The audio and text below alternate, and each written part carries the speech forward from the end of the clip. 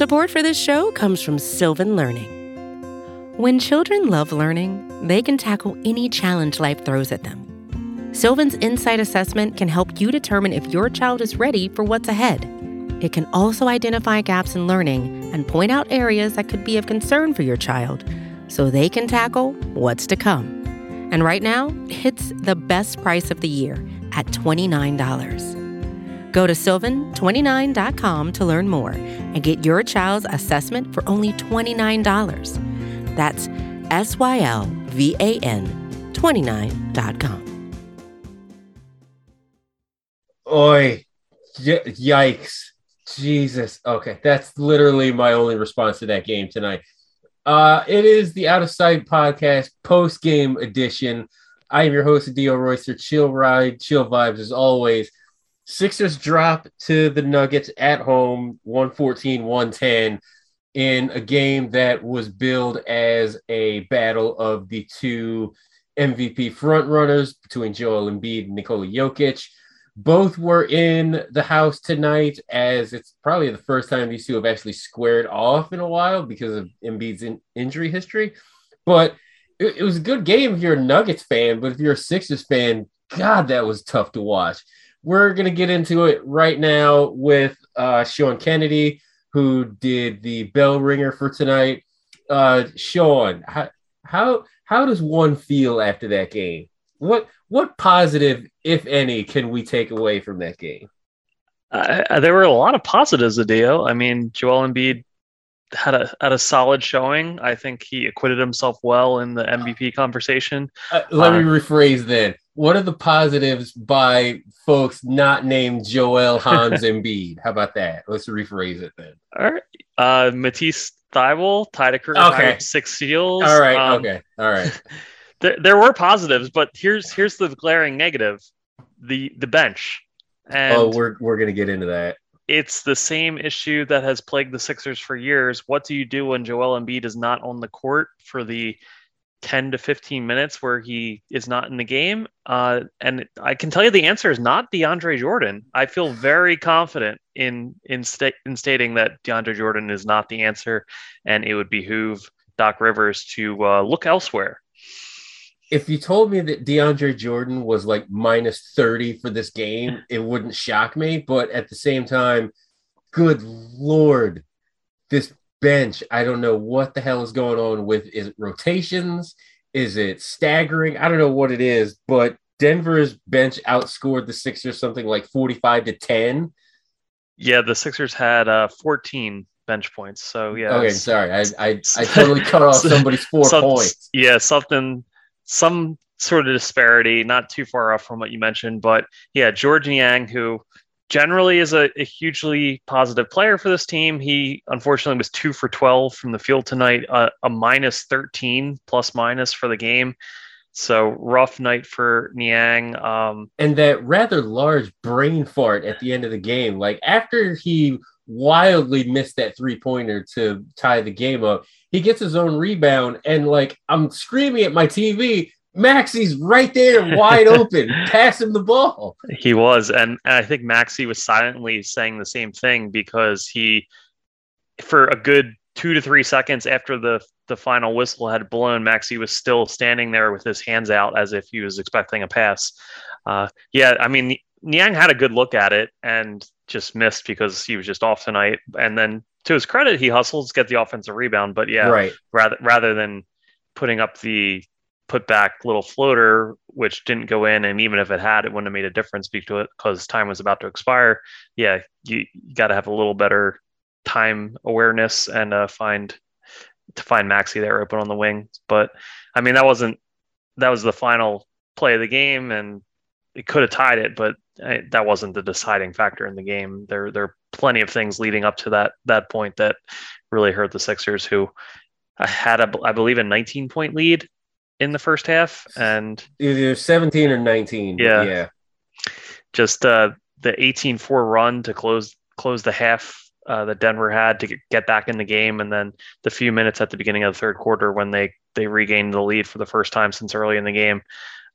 Just not a good stretch of play for the Sixers. A lot of concerning signs for this team that looked like world beaters when James Harden first arrived for his first 5 games, just barely beating Orlando Sunday night in overtime, and then this one where they blow a big lead and at home. I know it was a back-to-back, and you can make excuses about tired legs given the travel and everything, but not a great performance once again for the Sixers. It would behoove me to not talk about Nishan Bones Highland. 21 points in 31 minutes, and there was a stretch where he was it was like 6 of 7 or 7 from 8 from 3. I had to look this kid up. I had no idea who the heck he was. I still don't really know who the hell he is. He was I know Sixers draft Twitter and everything was very high on him, and him and Cam Thomas went right before the Sixers pick.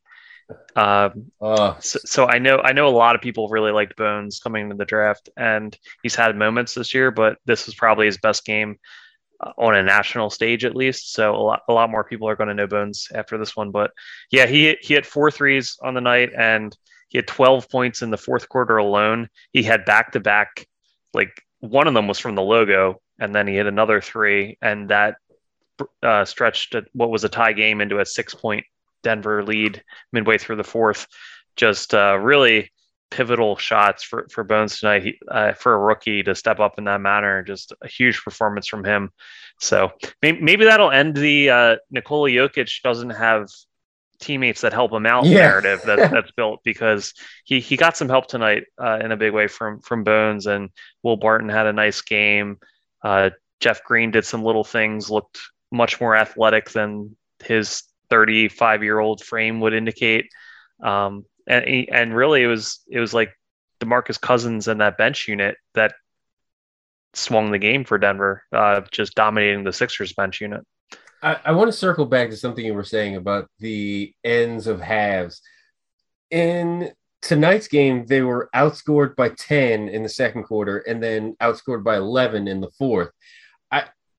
Can we boil this down to like one or two things? But like the collapse of not being able to close halves, like this is starting to be like concerning, if you're asking me. Well, oddly, I mean, it's the start of games that everyone's been complaining about lately, how they've gotten into these huge holes and then they have to climb out of them.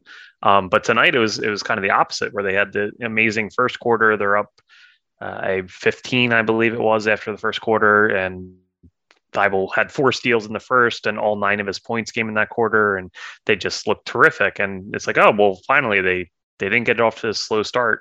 But then, then the second comes, and they have this stretch where Embiid's not in the game, and everything kind of falls apart for a few minutes. And then he was in foul trouble, so he didn't even play his usual stretch towards the end of the half that he would have. I don't know if the end of the half has been the concern consistently for them, but just the fact that they never consistently string 4 quarters of solid play together, right? That's the big worry in my mind, and I think that just speaks to the depth or lack thereof of the roster, and how I'm not going to say Doc has tried everything, because I think he's been a little more stringent in his rotations than a lot of fans would like. He did do some different pairings tonight between the top 4 guys than he had tried in the past, but it just kind of boils down to like DeAndre Jordan not being the answer. Paul Millsap wasn't the answer before him. Like I don't know why Paul Reed suddenly fell into the doghouse. Why isn't Paul Reed getting run? Doc, come on, man. He's right there. And then Charles Bassey, in the first meeting between these teams, had actually played really well against Nikola Jokic back in November. So I don't know why he didn't maybe try to dust him off and give him a look tonight. Like it's confusing that I just really feel like this team's going to go into the playoffs and they're going to stick with DeAndre Jordan as the backup center, and it's going to cost them. Like that seems to be where things are trending. And I hope that isn't the case, and that Doc does try something else in these last few weeks of the regular season. I mean, he's got to see the film and see DeAndre missing these defensive rotations and just ball watching and losing Jokic on a cut. Just a lot of just not even that he's not as athletic as he used to be, but just, not good basketball plays. Just head in the clouds too many times. Yep. So Tobias had that really good game against Orlando, and I was commenting with a friend of mine, and he was like, okay, well, I guess Sixers fan base is going to get off Tobias now, right? And I'm just like, give it 24 hours. And to his credit, 24 hours later, Tobias goes back into inconsistent mode. I don't know how much can we wait on Tobias at this point, because now he's turning into more of a liability with his inconsistency. Yeah, I just don't think there's like a spot for him to kind of fill a role that he used to, like there used to be, because now he's a fourth option. So they have Harden and Maxey, who, when Embiid isn't doing his high post action or getting the ball in the post, like they're the guys with the ball in their hands. So you don't need Tobias to like get it on the wing and back his man down with 15 dribbles and settle for his turnaround jumper or whatever. Way too many dribbles only to hit the front of the rim. Yeah.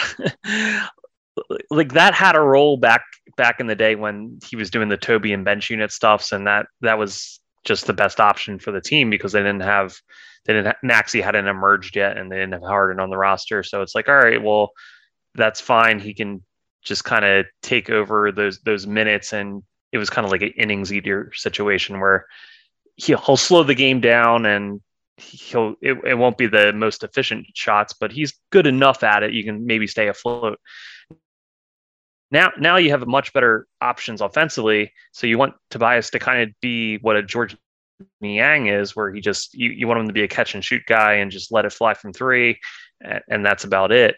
But that's not really his game at all. So it's kind of a square peg round hole situation. And I don't even think like Tobias was bad tonight. Like he shot pretty efficiently. Like he at least got 4 threes up, and he had a one catch and shoot that I thought was really good in the corner. I just don't think. I mean, it's obviously a misallocation of resources because you're paying $30+ million to a guy you want to be a fourth option and just do catch and shoots. But yeah, I'm not going to say he was the reason they lost tonight. He was. I didn't think he had a. He was like fine. He wasn't a standout performer, but I don't think he did anything to really hurt the team tonight. Out of sight, post-game edition. Sixers drop a heartbreaker to the Nuggets, 114-110. We'll be right back after this word from sponsors. And yeah, Sean and I, we're going to talk about the main event, Embiid versus Jokic. So back in a second on the Liberty Ballers Podcast Network. Support for this show comes from Sylvan Learning. As a parent, you want your child to have every opportunity. But giving them the tools they need to tackle every challenge, that takes a team. Now more than ever, educational support tailored exactly to what your child needs can make all the difference. That's why parents have trusted Sylvan Learning for 45 years as the ultimate teammate in their child's educational journey, instilling in them a love for learning and a passion for reaching the next level. And Sylvan's Insight Assessment can identify gaps in learning and areas that could be of concern for your child. It's a 360-degree view into your child's learning that you can't find anywhere else, and helps ensure that your child didn't miss something in school that might put them at a disadvantage in the future. And right now, it's the best price of the year at $29. Go to sylvan29.com to learn more and get your child's assessment for only $29. That's SYLVAN29.com. Once again, it's the Out of Sight podcast post-game edition. Sixers fall to the Nuggets 114-110. It was a meeting of the MVP frontrunners. It was Joel Embiid. It was Nikola Jokic. Embiid, 34 and 9 rebounds. Jokic coming in with 22 points, 13 rebounds, 8 assists. Both MVP candidates played astoundingly well against each other. There were stretches in the game where Joel had he had 3 personal fouls by halftime, so DeAndre Jordan had his turn getting cooked by Jokic a little bit to close the first half.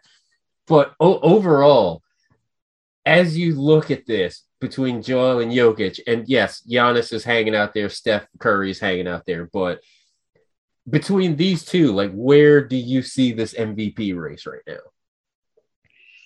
I think Embiid has the edge just in terms of narrative at this moment, and it's not that anything Jokic has done to lose the title, but I think when you're talking about a reigning MVP and voters potentially voting a guy to win the award back to back, they generally would have to really separate themselves. Otherwise, voters tend to look for a new thing, a new option out there. Yeah. And Joel having the tremendous stretch from mid-December through January where he really put the team on his back, and the Sixers went on that nice winning streak where they went from around 500 to up back to the top 3 of the conference, and Joel was just routinely scoring like almost 40 a night at one point. I think that really stuck in voters' minds, whereas Jokic was continuing to be hyper efficient and, triple doubles every now and then and doing everything he was doing last year, and by all accounts even playing a bit better than his MVP season. But it's for voters, it's kind of like a been there, done that thing. And with Denver struggling as a team to a certain extent because they didn't have Jamal Murray, and then Michael Porter Jr. got hurt, and like Jokic was kind of a one-man band for a little bit. They're relying on guys like Bones Highland to bail them out of games. Yeah, now they are, and like thank goodness they have Bones Highland, because they wouldn't have won this game tonight. But yeah, I don't know how much Jokic would have to. He would have to be considerably better than Embiid in terms of production and team success, in my mind, for voters to vote him over Embiid, just because that narrative and the human emotion factor of wanting to go with a different story and go in a different direction. Let's talk about some of these narratives, and let's discuss and discard one at a time.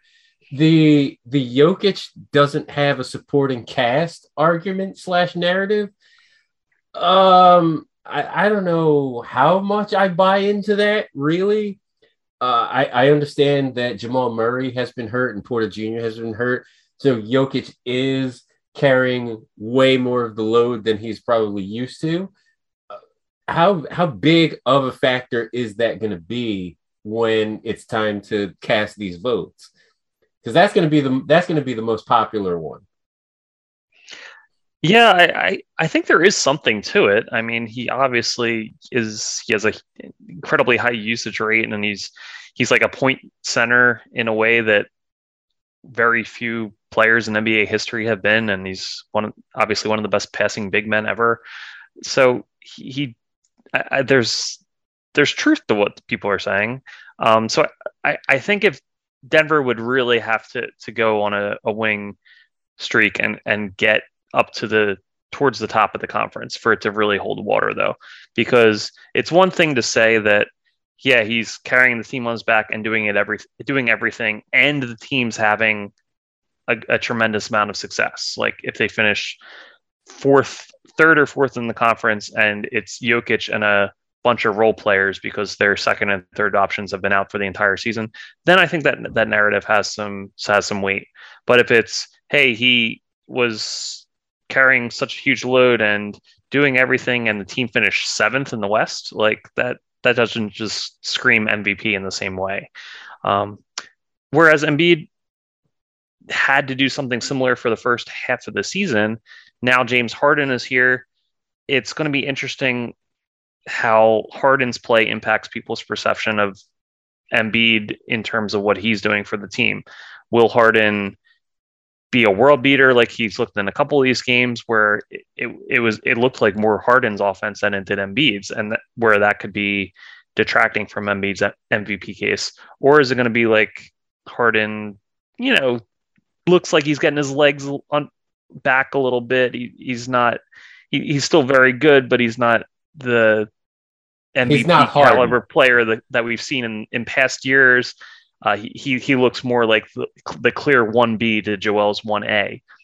If that's the case, then I don't think people will really consider that a knock on Joel at all. They'll say, yeah, he has an all-star caliber guy alongside him, but every great team has to have at least one, if not two, players alongside their top star, because that's what it takes to be a true contender. And an Embiid's still putting up 35 a night or whatever, then that's not going to hurt him in the least. So that's going to be interesting to see. I mean, there's going to be a lot of factors. There's about a month or so left in the regular season. I think where these teams finish in the standings, it shouldn't necessarily hold as much weight as it does, but the reality is that is a huge factor. And we'll just see how these guys finish out. If they continue to maintain the insane level of production they've been on, if they both stay healthy. Joel had that really scary looking fall with a couple minutes left in the game tonight where Jeff Green went for the block and Joel was a little off balance, came down really hard. It was clutching at his back while he was writhing on the ground. Just, that we're always one play away from that. And if Joel, even if it wasn't like a season ending thing, if it was just a thing where he's suddenly out 2 to 3 weeks, I think that could swing the MVP race as well. So a lot of different factors come into play. I mean, at the end of the day, both of these guys are deserving. They're both playing basketball in exciting and unique ways that we really haven't seen in throughout history, for guys their size to be doing what they're doing on the court. So it's just really fun. And like I said, I maintain that Embiid has the advantage just because voters, want the new thing. So we'll see if they continue on their current courses. I think that will still be the case at the end of the year. I mean, Embiid has been relatively healthy all season long, and hopefully this back twinge isn't as bad as it looked, because it looked pretty bad. But this is the narrative that I always believe that it's going to come down to. Joel is playing like this. He's healthy, and the Sixers are 1, 2, or 3 in the Eastern Conference. Jokic is playing as good as he is, but the Nuggets are 5, 6, or 7. And that's not a knock on Denver at all. It's just the simple fact that the West is pretty damn stacked. So I think more of the weight is going to be placed on where these two guys finish in their respective conferences. That's just my opinion. Yeah, and I mean, that's just typically the case throughout history. When you look at the MVP winners, they're usually teams, they're coming from teams that are at the top or very close to the top of their conferences. The Westbrook MVP year was weird, an exception, because everyone just kind of looked at he averaged a triple-double, and the statistical novelty of that kind of overruled other trends from the past. But by and large, you're either 1, 2, or maybe 3 in your conference as a team, and that's where people look for their MVPs to come from. That's just how the award gets voted. It's what's baked into how those things are decided. And you can argue whether that should be the case or not, but that it is what it is. That's just the reality of it. Yeah, Harden was the MVP that year. I will die on that hill. Tough loss tonight, but Sixers are back at it later on this week, and they're going to be home. It's a home stand for the next couple of days, so that's good. Everybody gets some rest, sleep in their own beds, all that good stuff.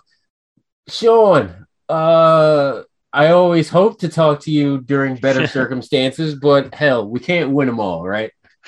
No, it's a long season, and I know I kind of glibly said we can make the excuse, but it was the second night of a back-to-back where Denver hadn't played last night. The Sixers had an overtime game in Orlando less than 24 hours ago. So it's somewhat understandable that they trailed off a bit in the second half. But yeah, just the fact that they had such a great start tonight and, got out to that huge double-digit lead, disappointing. And I'm sure Joel's disappointed that he didn't have the opportunity to really put a stamp in the MVP head-to-head matchup that he would have liked, that a team win would have engendered for him. First time those two guys had squared off on the court since 2019. So yeah, hard to swallow this loss a little bit, but they're in Cleveland Wednesday, and then as you mentioned, three straight home games after that. So you just got to move on to the next one. It's not the end of the world. It's a long regular season, and maybe third in the conference is better, as everyone has kind of alluded to. Maybe you just want to avoid Brooklyn in that first round anyway. So we'll see. It's a tough loss, but you move on to the next one. It's a long season. It's a fun season, but we here at Liberty Ballers will be covering everything 24/7. Go to libertyballers.com. All of the fantastic writings and columns by our staff. Listen to this podcast as well as other fine ones on the Liberty Ballers Podcast Network, where you can find a whole host of Vox Media podcasts. Sean, thanks for coming on and rapping post-game with me. I'll talk to you soon, bud. Yeah, absolutely. Glad to join you here. And hopefully next time we speak, it can be after a more palatable Sixers performance, but always good talking to you. Let's hope, Sean. I'll talk to you soon. All right. Take care.